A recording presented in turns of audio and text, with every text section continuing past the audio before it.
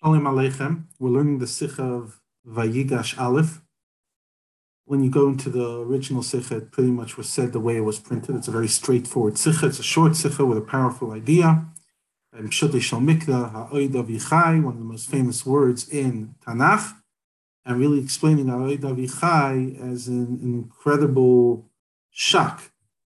At 22 Jahr nach Hanan, for 22 years of grief, an unbelievable pain for a child that he loves more than anyone else. Is a Pella, how could Yaakov carry it?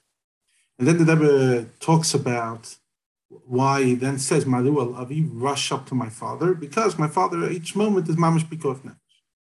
Then the Rebbe has an incredible Eido, which is short, but it's worth expanding on. Says, there are times when that you have to use a bit of a style of small deicha, in other words, pushing with the left hand. Gvuda and einish. Therefore, number vision, you have to know, as a sfadid sich dabei, as a hirus yisera. You have to know that still an incredible amount of caution has to be, as results if nipa nutza mit amida yesem kvetzerch, that you don't overuse amida. The moment that you don't no longer need to push away and be, gvudadik, you need in a quick fashion, turning them kav from chesed the kid, you have to bring them back. I remember one time hearing from a mashpia who said, how do you know if you could give, call it musa, whatever, how you could give it to a small deichet person? First of all, you have to obviously know that it's going to benefit, but also, as to hosnish kein hana, that you have zero pleasure at it.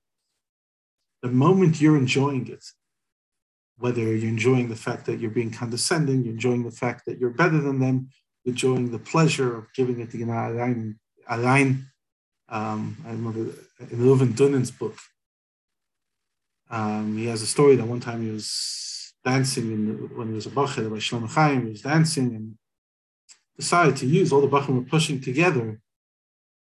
So he decided to give it into one of the Chevda who was really getting on his nerves, and Taka needs an education.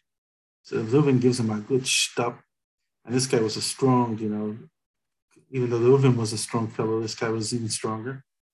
And Reuven says,